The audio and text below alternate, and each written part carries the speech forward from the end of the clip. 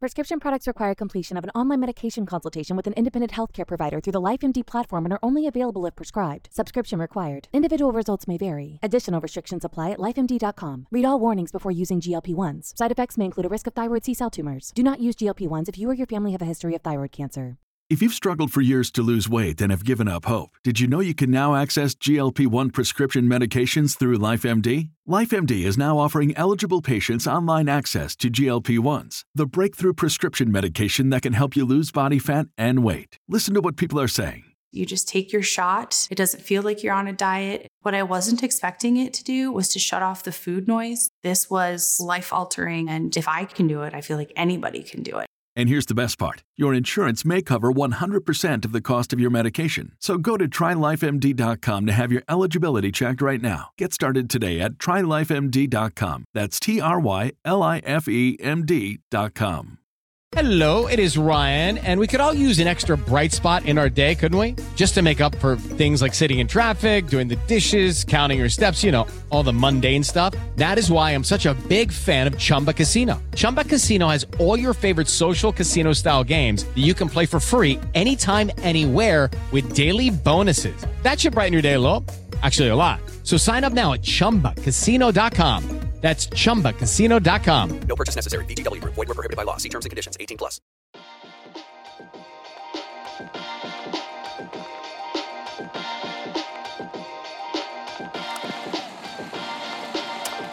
Hello and welcome to another episode of Zero Ducks Given, a little small daily episode for you after, another dull, uneventful day of Test cricket in this series.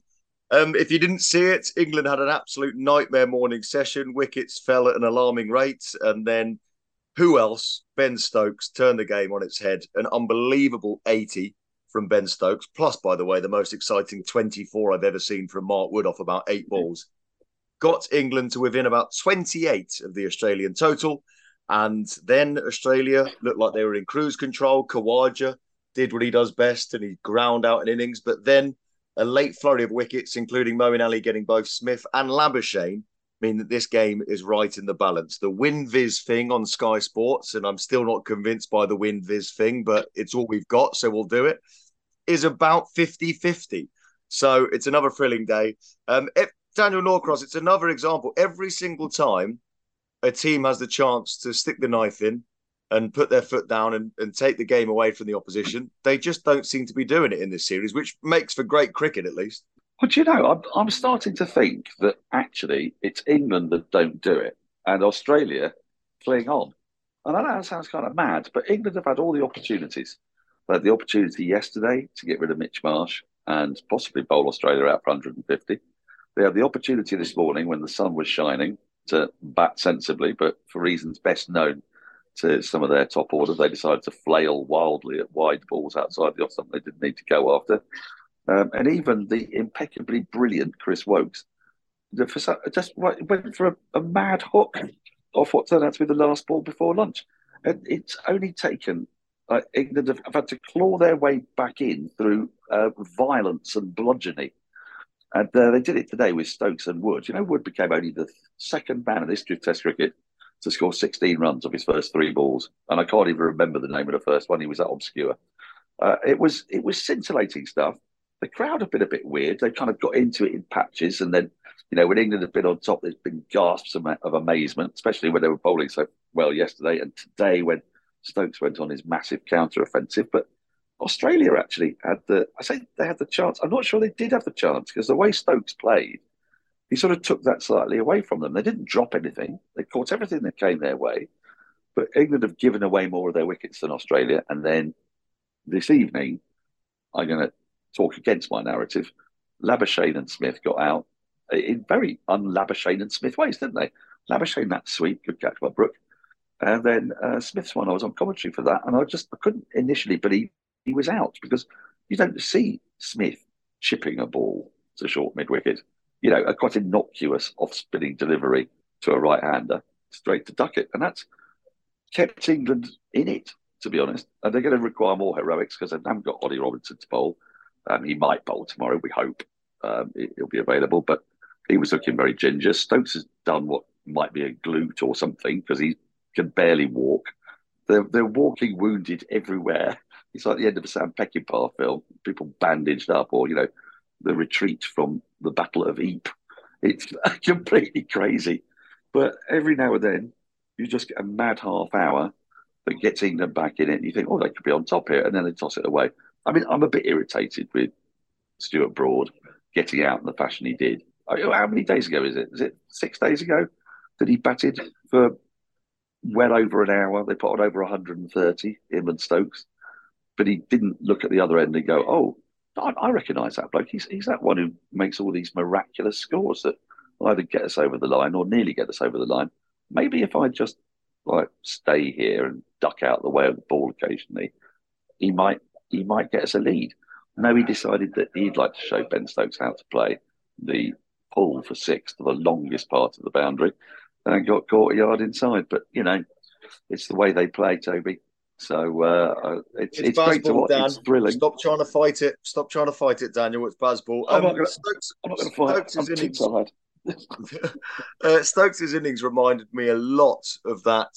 I know it's slightly different circumstances, but that Flintoff innings at Edgbaston, where it felt very similar to the famous Flintoff 70-odd at Edgbaston in England's second innings, where I know it's slightly different circumstances, but it just felt like it kept the game alive when it looked like it was all done and dusted. Every session seems to be massive in this series, but the morning session really is huge because this is the partnership that killed England in the first innings of Travis Head and Mitchell Marsh.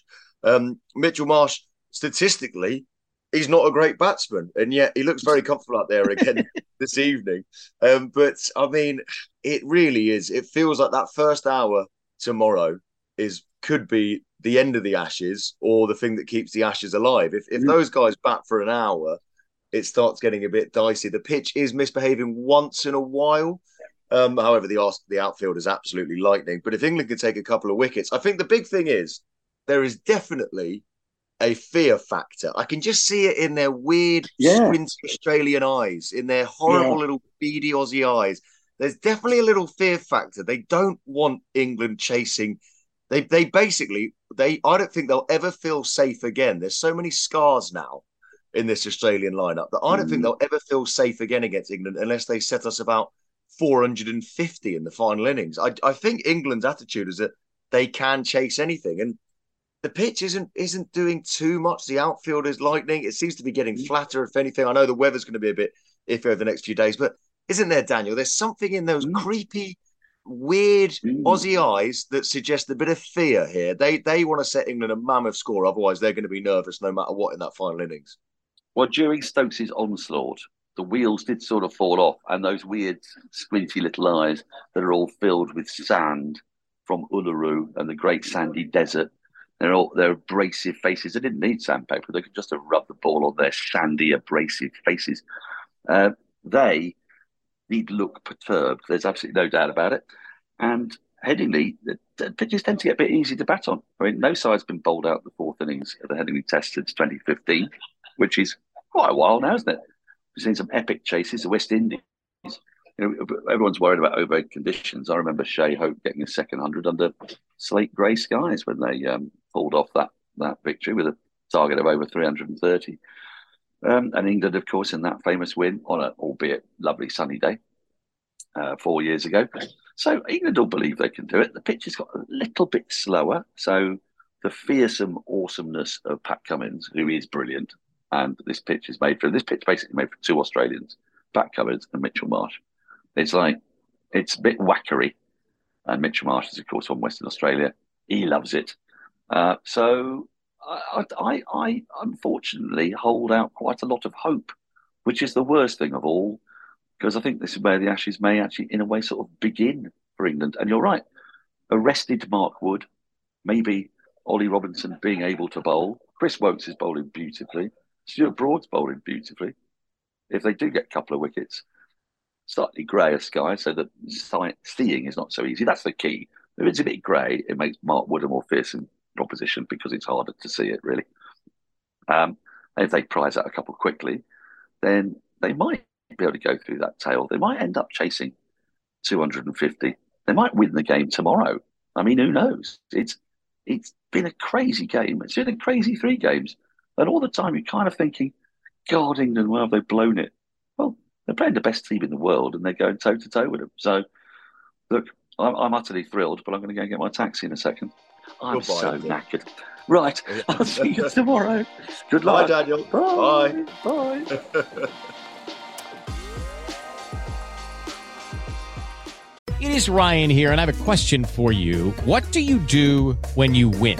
Like, are you a fist pumper, a woohooer, a hand clapper, a high fiver? I kind of like the high five, but if you want to hone in on those winning moves, check out Chumba Casino. At ChumbaCasino.com, choose from hundreds of social casino-style games for your chance to redeem serious cash prizes. There are new game releases weekly, plus free daily bonuses, so don't wait. Start having the most fun ever at ChumbaCasino.com. No purchase necessary. VGW Group. Void where prohibited by law. See terms and conditions. 18+.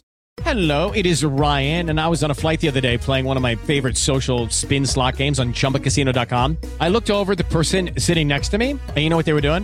They were also playing Chumba Casino. Coincidence? I think not. Everybody's loving having fun with it. Chumba Casino is home to hundreds of casino-style games that you can play for free anytime, anywhere, even at 30,000 feet. So sign up now at ChumbaCasino.com to claim your free welcome bonus. That's ChumbaCasino.com and live the Chumba life. No purchase necessary. VGW Group. Void where prohibited by law. See terms and conditions. 18+. Sports Social Podcast Network.